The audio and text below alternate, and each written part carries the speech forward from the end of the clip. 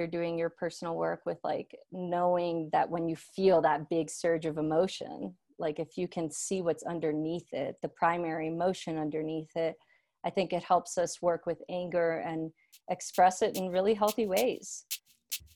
Welcome back to the Believe, Be Real, Be Bold podcast. My name is Dave Glazer in Denver, Colorado. We are honored to be joined by Paula Santos from Longmont, Colorado, where she is practicing as an art therapist. And as the enthusiast, she brings a deep, lighthearted, and very warming conversation to the podcast today.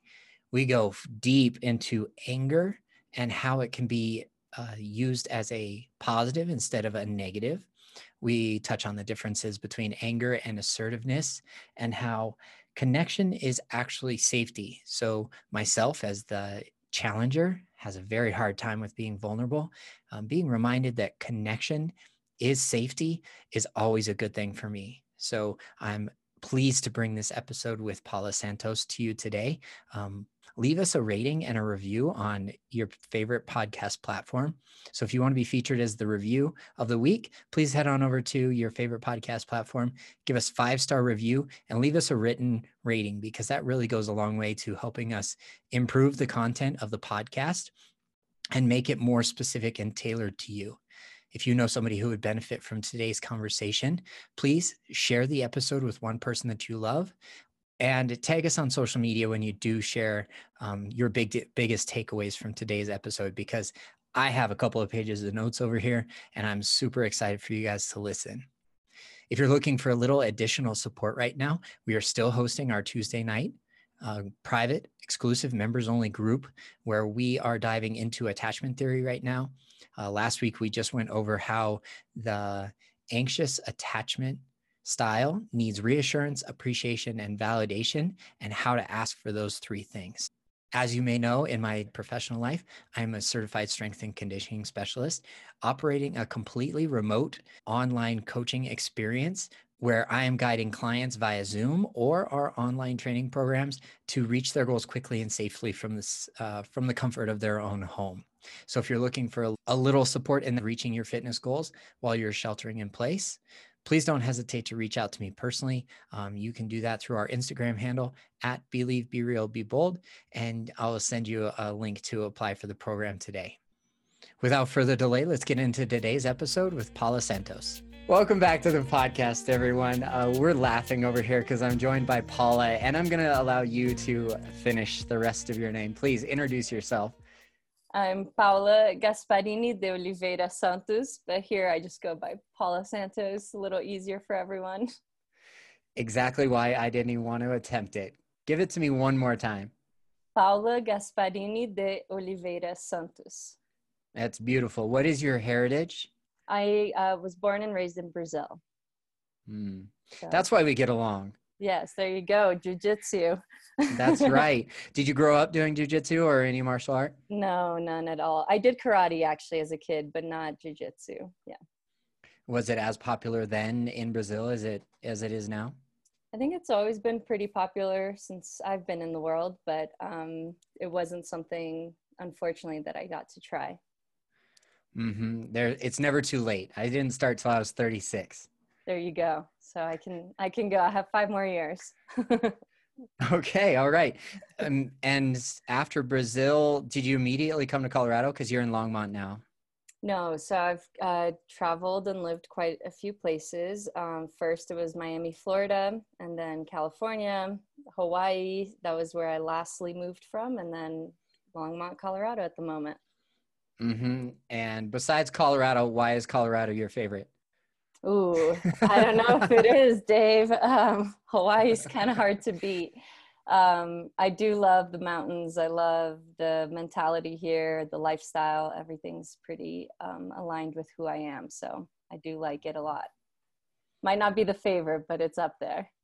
I mean, Hawaii is pretty amazing. I got the chance to go to Oahu and Kauai and just kind of traipse around when I was 17, causing some trouble. Yeah, it's a place that stays in the heart. So. Well, good. Now that we've caught up and gotten to know you a little bit better, I'd love to understand how you got into your specific type of counseling and therapy that you do with a very specific type of person, which is probably why I gravitated to you anyways. Yes, definitely. I can speak to a little bit of both. I know you and I talked last time. So I do art therapy. I also do EMDR, eye movement desensitization and reprocessing, which is trauma work. I would say I got into counseling as a field due to personal things that I underwent as a kid. So just some childhood traumas, some transitions, using EMDR language, like I talked to you last time, some disturbances that led me to become curious about the world, about psychology, about how we cope and how we heal. So I've kind of known I wanted to be a therapist since I was a teenager. Went to my undergraduate with that intention, as a psychology major, and art kind of came in more naturally, organically. I always was a creative kid, and used art. Back then I didn't know art therapy was a thing, but I used art for myself for coping.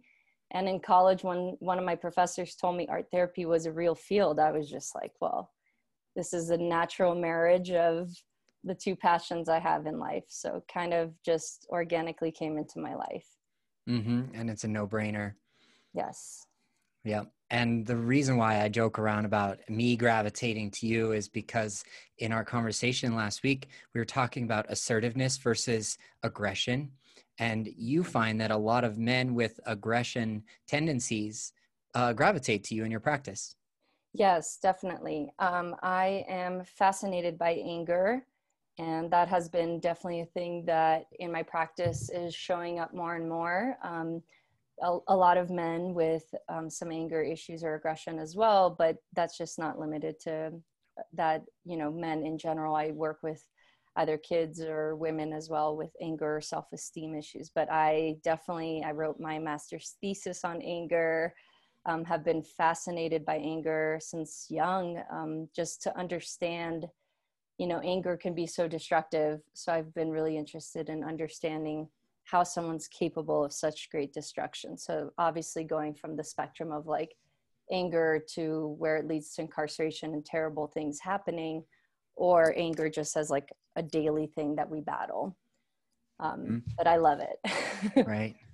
Right. And as I've learned more about my own anger as the Enneagram 8, which is the first emotion that we tend to go to, is that anger is a sense that our boundaries have been crossed. And I think that that's a great place for me to have come to a conclusion of in the healthier version of myself, that being assertive is not an unhealthy behavior or action. Yes. Yeah. So like anger, I think too, I'd love that you're speaking to that, the assertiveness versus the anger. Anger can be seen as such a negative emotion, right? And we kind of shame it. We tell people to repress it or do stuff with anger as if it's not good as its own standing emotion. And I think if we are using words to kind of make it a little better, assertive seems more acceptable. But I would even just say anger is acceptable. It's just how we process it and what we do with it, right? It is when a boundary is crossed. It's often a secondary emotion. It often comes from a place of not feeling safe. It's typically used as a protective measure for self, whether that's like emotionally defending yourself or trying to just kind of create that instant safety. Like if you think about really, drastic uses of anger, like domestic violence, the research shows most people have a trauma history, right? There is just a lot of pain there involved in that behavior. So if you do, like you're doing your personal work with like knowing that when you feel that big surge of emotion, like if you can see what's underneath it, the primary emotion underneath it, I think it helps us work with anger and express it in really healthy ways. It can become a very motivating emotion if we use it correctly. Yeah, I love this reframing of the word emotion is energy in motion. Yep. And anger is very energizing. It is, definitely. It's invigorating, right? It certainly lights you up from a baseline to an elevated state very quickly. Yes, and that's why it is so hard to control, right? Like it becomes a lot of work around impulse control, a lot of self-awareness, so that that charge that you feel, that I think most people can, when speaking of anger, they like, it's like a fire, right? Like I'm Latina, I talk about fire and personalities all the time. Like anger is a fire that can really be moving and motivating. And so just like the fires we're experiencing now, right, can be so destructive and yet rejuvenating if it's controlled and, not going wild. Mm-hmm. Yeah. And as you were telling me more about your passion for working with people with that anger emotion that's really prevalent in their relationships and in their childhood and in their life overall, help me walk through this note that I have here. That's anger is our impulse control issues, and so is addiction. Mm-hmm. Yeah. Tell me more about this framework here. So I think, being a trauma therapist, you see it all, right? You're not dealing with like just angry clients or anything like, anger can be repressed and then turned towards the self, and it could be self-esteem issues. Um, Addiction is another one that comes up and is a little more on the surface, like very similar to how anger is presented, right? It's this like external thing that you can really viscerally experience. Addiction, I love Gabor Mate's take on it. I don't know if you're familiar with his work. In the Realm of Hungry Ghosts is an amazing book for anyone interested in a great framework for addiction. But I love how he speaks to addiction in a way that I frame anger very similarly. He gets curious about the pain, not the behavior, right? So when he's working with addicts, he's wondering, instead of why the addiction or why the behavior, he's wondering why the pain and what is the pain. Because if you just take away the behavior, like addicts often get sent to rehab, and sure, they might have success rates that, depending on where they go and what type of personal work they do, it doesn't really heal the inside part unless you're addressing that. Like, why in the first place did you have to turn to numbing, right? Why do we have to turn towards anger in the first place, or using a drug or a substance, or like healthier addictions like social media right now, or even I would say like jujitsu can become an addiction, right? Like No doubt about that. Yeah. yeah, we can turn towards like escaping behaviors if we're not really dealing with the roots inside ourselves. Mm-hmm. I totally hear where you're coming from, because as we were talking and getting to know each other better, you reminded me that our emotions are not our identity. Yes. And I heard that word in there, numbing. Okay, well, if we believe that anger and aggression is our identity, well, then we may numb it with alcohol and social media and over exercising. And when we no longer numb, we have to address that underlying pain. Mm-hmm. Absolutely. And think about like, when we tell, even starting as kids, like, you're so angry, like we're saying you are said Mm-hmm. emotion, right? And you grow up identifying with those things you get called often, and you start believing these things, right? I work with so many people that they're like, I don't know, I'm not a good person, or they have these deeply embedded narratives that they just believe these things about themselves that resulted from an emotion they felt from certain circumstances, and those emotions repeated, and then if like created this basis for this great little identity that they carried for the rest of their lives, and decided that that's the truth, right? From themselves, from others, parents, siblings, friends. And those are hard. They're hard to shed. So a lot of that work also is challenging these identities, and how we like can so, because we experience something so strongly, we can identify with it so strongly. Emotions, behaviors as well. Like, you're not an addict, you have an addiction, right? You're not a criminal, you committed a crime. Like, there's just so many things that come down to a fundamental of how we label and help people really frame. Yeah, if I were to be repeatedly told as a child, you are so angry, or even ask the question, why are you so angry? It would kind of require me to become vulnerable in that moment with somebody else that might have triggered my anger to keep me safe. Mm-hmm. You know, so anger keeps them safer than vulnerable. Mm-hmm. Yeah. And that's a hard statement for me to lean into, kind of peel back the layers on as the challenger, as the Enneagram type 8. Mm-hmm. Why is that hard? Because you rather stay safe. Without a doubt, absolutely. And that narrative, the limiting belief is that vulnerability is unsafe and it is scary. Mm-hmm. And that's the personal work that needs to be done in order to peel back the layers and to deepen love with others. Definitely. I think it's the global work, right? It's not even just the personal, because I think if we frame it from that way, like all categorized mental illness, right? Like anxiety serves for safety too, right? You are preoccupied with thinking about all the things that could happen and go wrong to keep you safe.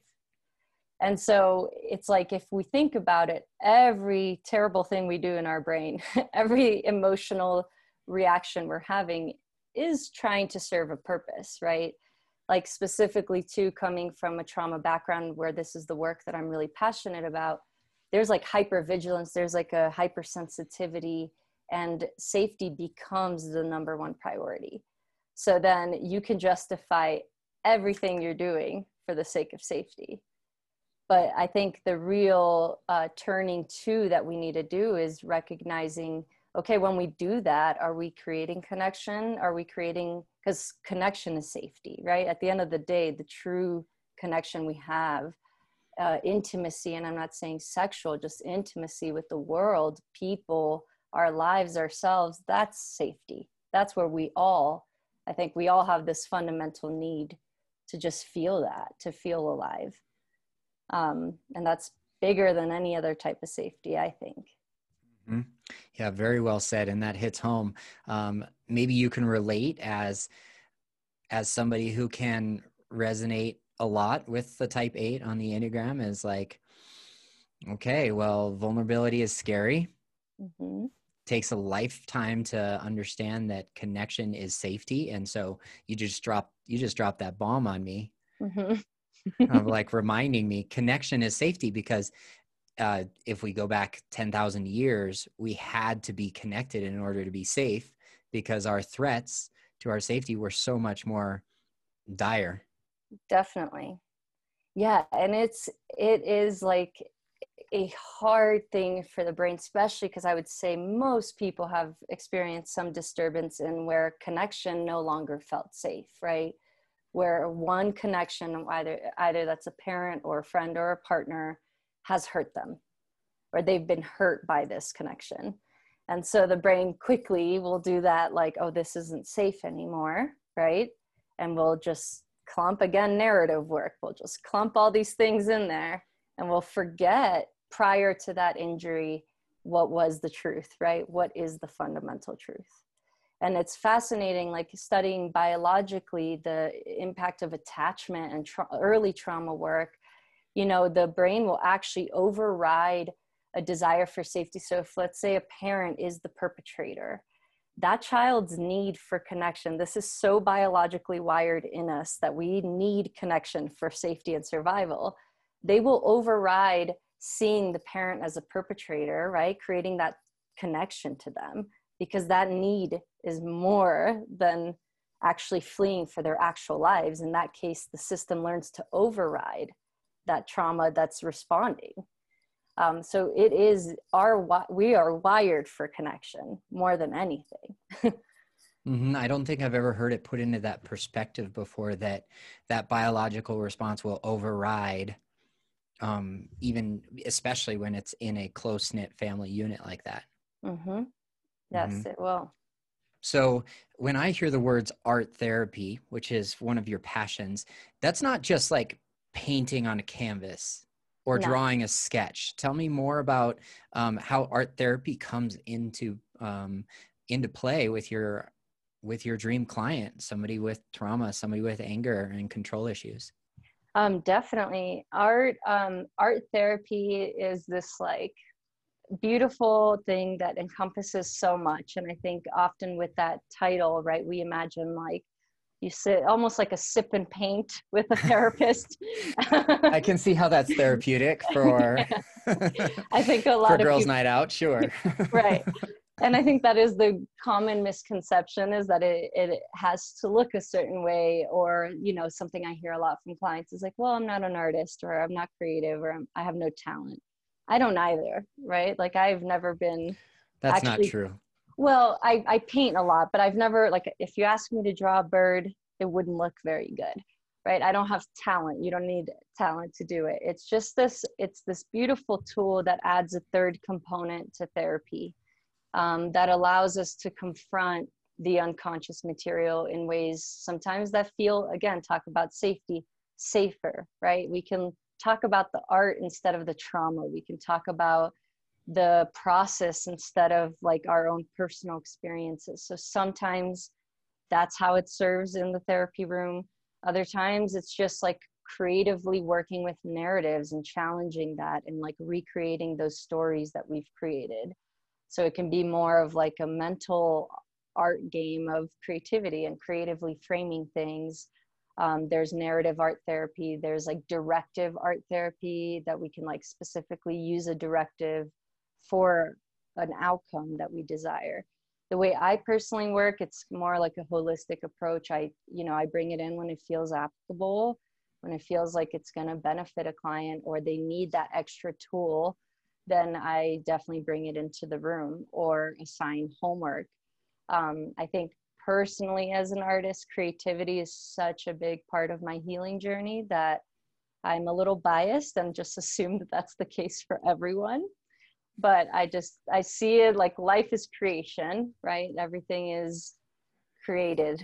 And if we tap into that power of creativity, it has the ability to turn like terrible things into beautiful things.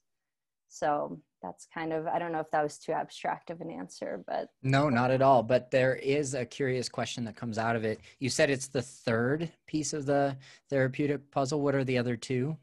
The client and the therapist. Got it. Yeah. Got it. So if somebody's having a hard time describing their emotions or their feelings or their memories, then we're almost like asking them to project it onto a third, maybe like a impartial, yeah, Yeah. something neutral in the room. Yeah, that could be, one way that art therapy shows up, right? Like, let's say you're here, you're seeing me, you're really just like tapped into a feeling, but you can't quite describe it to me. That may be one way, if I feel it's clinically appropriate at the time, to be like, hey, like, just like I would work with someone with like, really wanting them to connect to their bodies. Trauma has a lot in the body. So sometimes I do a lot of mindfulness work. Art can be another avenue for that, of like, hey Dave, instead of us like trying to talk about this right now, like, can we just like try to be with this emotion? And I might give you just like, charcoal or something that's going to add to that like sensation of like giving something like visceral. Maybe you're needing like a cathartic release in the moment, and I can give you that through art. Maybe you're needing containment, and I can give you that through art. So it just becomes like another containment. There's the office, there's me and you, and then there's this thing that we can do together. So it looks so many different ways. I think like some of my colleagues right now, if they're listening to this, they would be like, that's not art therapy, because it's like there's a textbook art therapy, and then there's the big art therapy. And I will argue the big art therapy in my field forever. Thank you very much for explaining that. That gives me a better, excuse the pun, a better picture of what your day-to-day is like. But what we discovered is when we were chatting and getting to know each other, is that you didn't always resonate with your Enneagram type, the 7, but you leaned a lot towards the 8. Tell me why. Yeah, I think I was sharing a little bit about personally having gone through trauma, also like what you said, right? Like that need for control and safety with the Enneagram 8, like it's a big one. I think I was an 8. Like, I think when I did the test at first, I was an 8. And then for the last 5 to 7 years, I've been consistently a 7. I think it was just letting go of these parts of me that I think I wouldn't say are healed. I think we're always on a healing journey, but as I heal, my more authentic self is getting to show up, right? Like, I think it really, this being a relationship podcast, relationships is like the big healing work for me. Back to that connection of safety, I had to challenge that narrative within myself due to my own personal life and what was given to me. And it's been a hell of a journey to challenge. That narrative is like tattooed on my arm, and I have to remember that it's different. And I have to like constantly do that work to return to my true self that is trusting and is more like eager for that connection versus eager to like defend myself and keep myself in this like kind of powerful place, right? And I put that in quotations because it felt powerful to feel safe and in control, but it doesn't anymore. Yeah, a big part of feeling even deeper into that new narrative that you're creating for yourself is letting go. I can relate to that a lot. Yes, definitely. I feel like letting go has been like my personal works motto. Same here. Let go, let God is Yeah. a mantra that, so did you mean literally tattooed on your arm or figuratively tattooed on your arm? I feel like just trauma, like said, connection is not safe. And it's a reminder every day that like my nervous system tries to tell me, right? Like connection's not safe. Don't do it. Don't do it. And I have to override that and be like, no, it's what I want. I'm going to show up and I'm just going to leap. So. Yeah. Sounds risky. Yeah, it is. Worth it. It is worth it. Definitely. Yeah. The language that you're using with that previous narrative, that we all have work to do around it, and that is the important work so that the relationship creates a structure for growth. Definitely. Because if we keep bringing back in that past narrative, then the opportunity or the structure becomes so much smaller. And then we have this tunnel vision on what connection is supposed to look like. Definitely. Yeah, as you're speaking, like me being the loopy artist that I am, I'm just like envisioning like a metaphor of gardening too, right? Like you could have this like perfect little glass jar that you're growing this little succulent in, and it's so safe and protected and it has everything, but it's like how much hardier they grow on soil outside and having the elements and having all of that, right? Like relationships, I think this we kind of touched into too when we were chatting before on like, I think especially with trauma, you go in expecting this partner to be that perfect glass container that's just going to give you all the safety in the world. And like, you have this narrative that you need that in order to be able to heal, right? And I think I love challenging my clients on the opposite of like, you heal and you create that within your element. Like it's not the perfect partners. Those don't exist. I do think there are abusive partners, and that's a difference of discernment that people do need to be aware of. But there's going to be repair and rupture. There's going to be rupture and repair. There's going to be like pain within safe love too. And how you grow through that and how you keep choosing connection through those moments, that's super important for intimacy and continued growth and healing. So.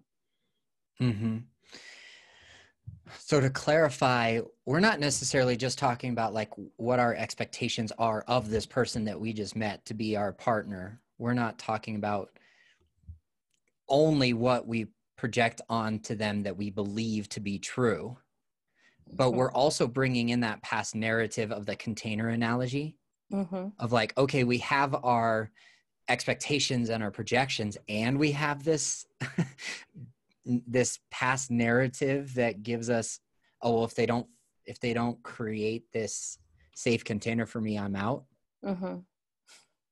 Yeah, let's expand on that because I'm Yeah. curious. Because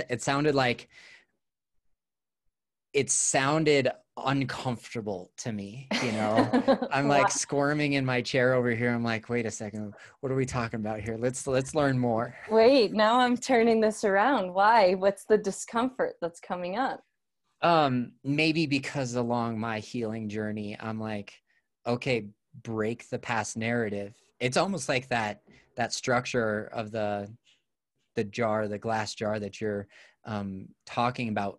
I had to literally shatter it Mm-hmm. in order for that immense growth to occur out in the environment, into the nature's all the things that nature is going to throw at you: wind, rain, snow, um, dirty soil. I don't know, we could go on for the analogy, but I think that that's what made me a little bit squirmy in my chair over here. Is that you know that it's true that you have to shatter it, right? And not bring it with you into every new relationship that you're entering into. Yes. Yeah, I think like what's beautiful to go into, and I speak to this, like I, love Eastern philosophy a lot. So like that beginner's mind that meditation can teach us, like we are going to want, again, for that sake of safety, to bring all those old narratives, and like you shattered that glass, but you want to recreate a new one before you go into a new relationship. Like it's like such a habitual thing for us to do. And it's almost like having to be like a child experiencing new things in the world of like, this is new love doesn't have that old container, won't fit into these things. And what you need for safety, right? And we're talking about this surface safety again, changes over time, right? At one point, I may have needed someone to just be super validating of me. At one point, I needed someone to challenge me right? Like, so that changes. So just because the nature of life is so changing, we have to like, we can't bring all the old stuff. It won't fit into the new stuff. Mm-hmm. And it's uncomfortable. Yeah, it is. Definitely.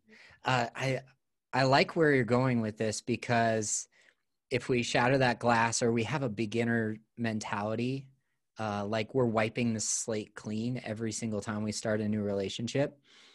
I have a whiteboard. You can see it over the top of my shoulder over here. But like, if I were to wipe that clean and start fresh every day, I wonder what my business would look like, because that's my business whiteboard back there. But let's take it to a personal level, where journaling, we have a blank page, starting fresh, starting new every single time that we journal. Right. And the same thing with meditation. I think you mentioned that. Yeah.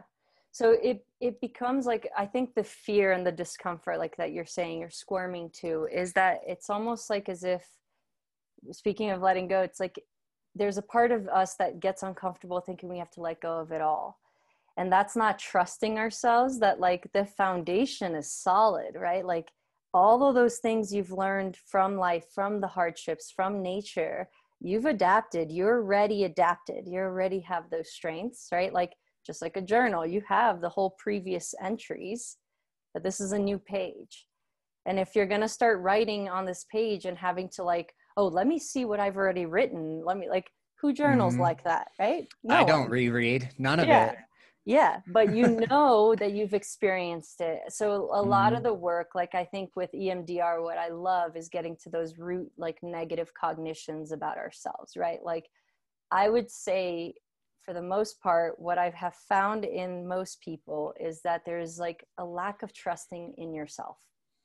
There's like not feeling worthy, there's not trusting others, but like at the core, people have disconnected from themselves and forget how to like trust these roots that are in us, right? Like your leaves might have fallen off in the fall, but that doesn't mean it's not going to come back.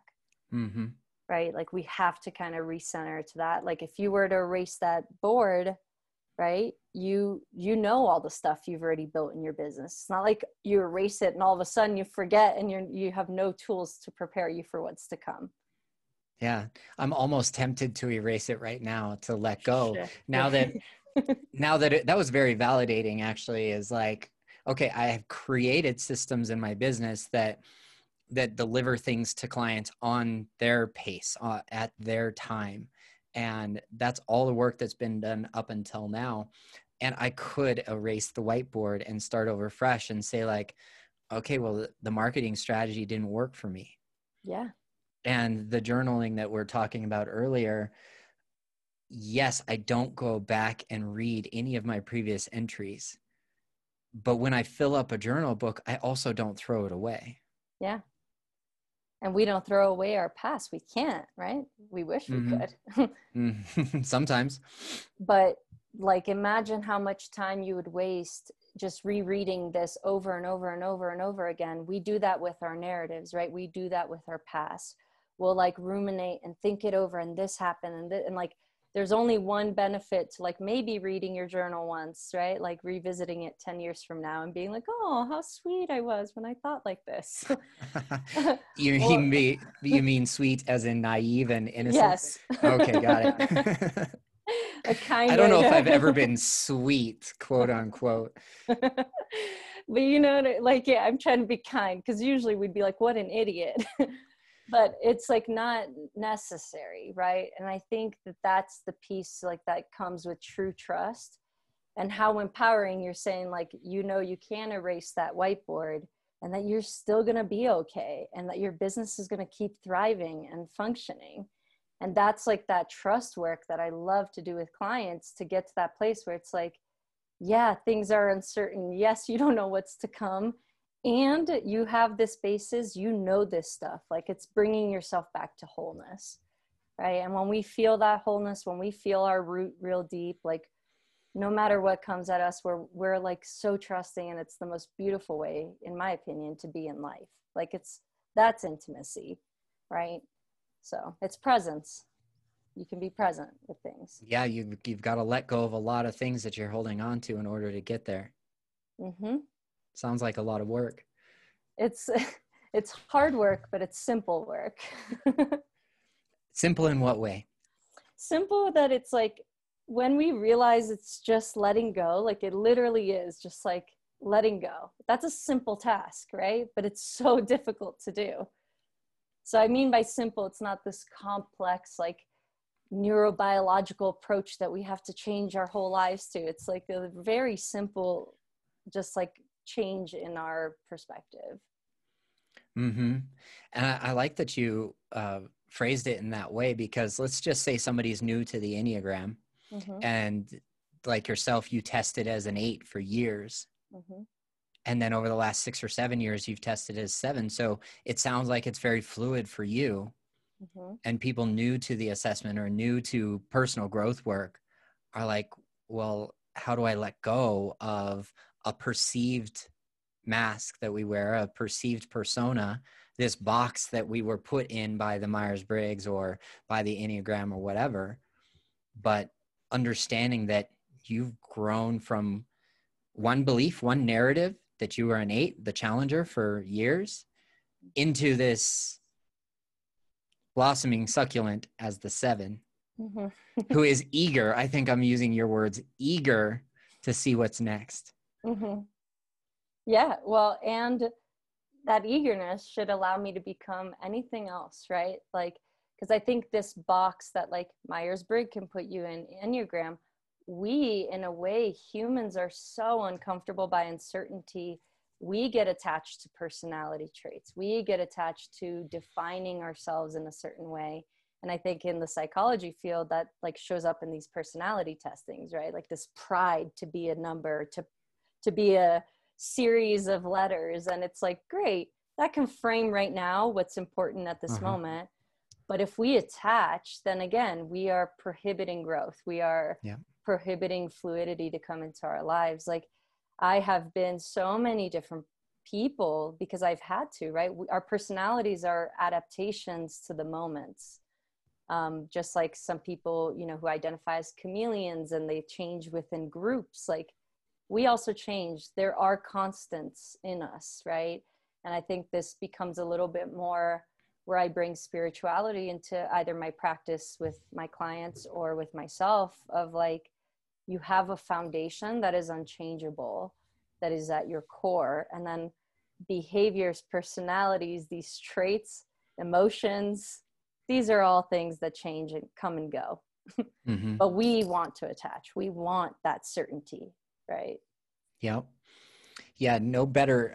I've not heard it stated in a better way.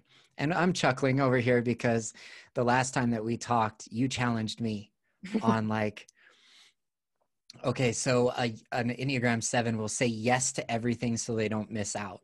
Mm-hmm. And so that they say yes to every invitation so that they can be loved. Mm-hmm. And you asked me, what does an 8 do for love? Mm-hmm. So, I mean, it's been what, 10 days, 14 days or something like that since you asked me that question. And I just now faced it today before we were scheduled to chat because you were scared I then, was going to quiz you. no, actually the fear came from being vulnerable with myself. Huh. The fear came from looking at that shadow that, that we are so much seeking that certainty. Mm-hmm. That your question for me was outside of that certainty. Mm-hmm. And maybe I'd convinced myself of like, no, this is who I am at my core. And I didn't want to look at what other possibilities were out there. Mm-hmm. But of course, you know, I was refreshing and I was relearning and I was reminding myself through the type description. And that's something that I encourage everyone to do often. Mm-hmm. Is to check in with where you're at today versus where you were at, say, 3.5 years ago when I first found the test. And the same narrative is there. Mm. I love so that I don't get hurt. Mm. Or I love in a way that I don't get hurt, which is probably more specific and more accurate. So guarded way. Yeah, completely guarded. But I'm trying to change my narrative in the current experience that I have because I shattered that glass jar that I thought love was supposed to be like. Mm-hmm. And so moving forward, I don't necessarily need to do daily assessments or daily check-ins with the Enneagram or daily check-ins with attachment theory, which mm-hmm. is my next favorite thing. Starting to sound like a 7. Oh, I've got lots of favorites, but the difference here is that I am so intense about my favorites. Mm-hmm. And we both have boundless energy. Mm-hmm. Yeah. Like endless, almost endless, until letting go comes from pure exhaustion. Yes. For both of us. I think that just like when you told me that the first time we talked, it was just like, wow, that's me to a T. Yeah. I just crash, you know. I don't nap very often, but yesterday after brunch with my dad, I just crashed. It might have been the biscuit from Denver Biscuit Company, but. Or relating to the past with dad. You know, now that you mention it, I wasn't so sure I was going to bring this up, but my old narrative was telling me over and over and over again that there wasn't a whole lot of empathy in my house growing up. Mm. And yesterday at brunch, it's definitely a purpose in my life is to uncover what empathy means to me and how I want that to be the experience in my life right now. So even with that narrative in my past, no longer being my narrative now, I still showed up with empathy. And my dad is supposed to have knee surgery soon. And he's telling me a story about a sleep test that he has to take and the things that are put on his nose and face while he's trying to sleep. And I was able to relate with empathy. Mm-hmm. And later on in the conversation, he empathized with me. Mm-hmm. And it almost like solidified in my mind-body connection, like just this awareness in the moment of like, Dave, you're absolutely correct. The narrative that you had in your mind that your childhood was without empathy is untrue. Mm-hmm. Because he's 72 years old. Yeah. Living his authentic existence. Yes. Not exhausted from work. And now shows up at brunch with me in a different way than I had as a picture in my mind. Yeah. And I think in that, what you just shared, like what's coming up for me, especially as you're saying, like, this is untrue, right? That this was untrue. I think that can be tricky because we could get hard on ourselves, right? On when we do challenge to move forward from narratives, we want certainty. So to believe in another narrative, we have to make one untrue. That's the desire for certainty still, right? Like I always say, and this instead of or, right? Like that can't be true. And this, that was true in your experience as a kid. That's what you felt. That's what you experienced. And it's not all of the truth. And there's more camera angles where we can look at that and fully understand, and then we can let go of that past. Does that make sense? It does. And in what I think you're referring to is more of like dialectic. Mm-hmm. Yeah. Instead of saying but, I'm saying and. Yeah.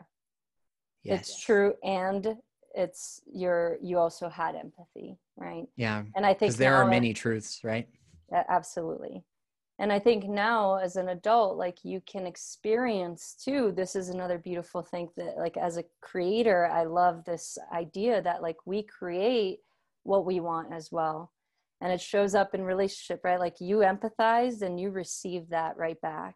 And like speaking of like especially intimate relationships, like we can become guarded. Our partners are going to become guarded too, right? Like we are symbiotic with others. We have mirror neurons that are just like connected. We have all these connective things. So sometimes what we don't want, we're starting to do, and we're getting that right back, right? So to like take it back to the garden metaphor, like look at gardens that are just beautiful and thriving off each other. They're like growing over each other and organic, and just like they're boundless, right? They're not like curated little structures. They're like one is feeding nitrogen to the other and helping this grow. So it's like the more we can allow organic flow and change, and again trusting the system within ourselves, I feel like it's just such a beautiful way to grow and heal. Like you had that moment of letting go and just showing up in a way that you want to show up, because that's what's true to you today. And sorry if you could hear my dogs barking. Could not hear them at all. That's quite all right. Living closer to downtown, we get ambient noise all the time in the background. I think I was listening to today's episode aired, and I'm like, where did the fire truck come from? Yeah. Like, there you go. You just touched into what I just said, right? Like as a kid, you didn't perceive the empathy. Now you can perceive it. Like there's so many perceptions that go unseen and unrecognized within ourselves. Yeah. Now that you mentioned that, as I was going back through the optimal levels of health for the challenger, when we go to a growth point, we become more like the two, a healthy version of the helper personality type.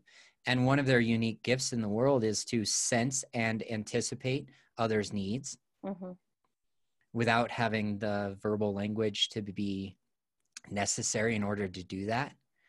So I take that as a great moment of gratitude in my life and my relating to my parents, who I don't see as often anymore because they don't live so close anymore. But listening to those words and perceiving intuitively in this gut instinct that, okay, this is a very appropriate opportunity to connect through empathy. Yes. I'm glad you're like, I know we're getting close to ending here, but gut, right? That's another big topic of letting go. Is a lot of that, as I'm speaking to, like, I think fundamentally, the more we can connect to our root and ourselves, I think gut becomes the foundation of where that trust really helps us let go, shatter those glasses, erase that whiteboard, let go of the Enneagram 8, right? Like it takes really having that deep gut connection to really know, like where there's a solid place where you're going to be steered from. No matter what weather comes at you, you're going to be solid in that. Yeah, I can relate to that a lot. Having two short-term, they weren't relationships, but more short-term dating experiences where my gut instinct was lit up in the moment of like, not alarm bells, not like my mind is taking over and saying safety, safety, safety. It was more that gut instinct of like, why am I feeling a need to be assertive right now? Mm-hmm. And that's what my coach refers to as clean anger. Mm. Clean anger is heart-centered, Mm-hmm. but our gut is the communication tool. Mm-hmm. And we're not taking it away from the brain, but we are definitely taking over for the brain. Mm-hmm. Yeah. Versus just letting the brain shoot up all the million projections, And defenses. connecting all the dots and making truths that are like, oh, all these possibilities. Yeah. Yeah. I love, one of my favorite things, and again, this comes from being Latin American. Sometimes if a client is like spinning off, right? I literally say the word, like, you're in a telenovela, like you've already just created this whole thing that isn't even true. Like, what is happening, right? Like, we have to, like, so like I'll even act, and people may think my therapy is I'm just very real. I'm a human, so I show up how I show up. But I'll even act, and I'll just be like, ah, Dios mío, like in the moment, right? Because sometimes we need to like remember how ridiculous we sound to ourselves. And I think that is another beauty of like doing coaching or therapy, is like we have that opportunity to be heard in these Mm-hmm. narratives. And hopefully you're seeing a therapist who's like listening intently enough to realize these aren't the things that are serving you, right? Like, I think when I frame mental illness, because a lot of people, you know, like have been given diagnosis when they come to me, and they like, again, have this known, I suffer from major depressive disorder or PTSD. I think about it again, if we use it like, at one point those things served you for safety. And when you held on to that thing to go over the necessary amount of time you needed it, right? Like anxiety, if I'm being chased by a tiger right now, that's going to help me. It's going to help me keep me safe and alive. But then if I hold on to that same mechanism to like go to work and go to the grocery store, that's starting to hurt me, right? So narratives, identities, personalities, they serve us, but for the moment, for that time. And then if we hold on viciously to everything, it becomes mental illness. It becomes dysfunction. It becomes guardedness. It prohibits those things to come back into your life. So Very well said. Very well said. So if your message resonates with people today, what is the best way for them to get a hold of you? So they can go on my website. My private practice is Fresh Start Therapy, but my website is freshstartarttherapy.com. If you want to see my art and how I process my feelings, you can check out my Instagram. I think it's at GDOS Art, and that's all my last names. Got Gasparini it. de Oliveira Santos Art. And yeah, just you can connect those ways and get in touch. And I'm working on a book, but that is a long-term project, so I won't even mention that yet, because then Sure. they'll make me accountable to write it. Yes, definitely. And as soon as you finish it, I'll put it in the show notes below. So there's another bit of accountability that the challenger is giving to you right now. I accept it. Accepted.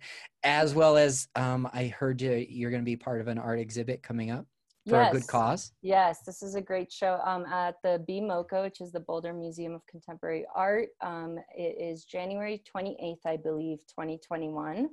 There's going to be a lot of different artists. It is a reflection of 2020. So all of us have been asked to reflect on the pandemic, everything happening politically right now. So it's going to be a beautiful art show where I think it's going to be really raw, really powerful, some strong emotions. So yeah, keep a lookout for that. And as soon as I get some promotion from the museum, I'll send it your way as well, so you can Thank spread you the very word. much. Yeah. Yeah. Reflection of anger in the art. Yes. Yeah, actually specifically, I don't know what other artists, I think there's about 6 of us, but I'm working with the theme of fire. And that's kind of always aligned with anger, right? That destruction versus regenerative way we use fire. So Mm-hmm. Yeah, we could probably look at before, during, and after pictures of like the Storm King fire, mm-hmm. that was in the late 90s. here in Colorado and see the impact, both negative and positively, that came from that fire. Yep. Yeah. And then 10 years down the road, we can look at the 4 major fires that are going on in Colorado this year. Yeah. And we can look at 2020 someday and see that it wasn't all that bad. And all this, like talking about shadow, right? The shadow of a year has hopefully some gifts for us all. So. Very true. Very true. Is there anything else that you'd like to leave us with today? Something we touched on briefly or didn't quite get to? That's all. Just shatter those glasses. Be willing to grow outside in the elements. I will take that on as a personal challenge. Thank you, Paula. Erase that board. I don't know if I can let go.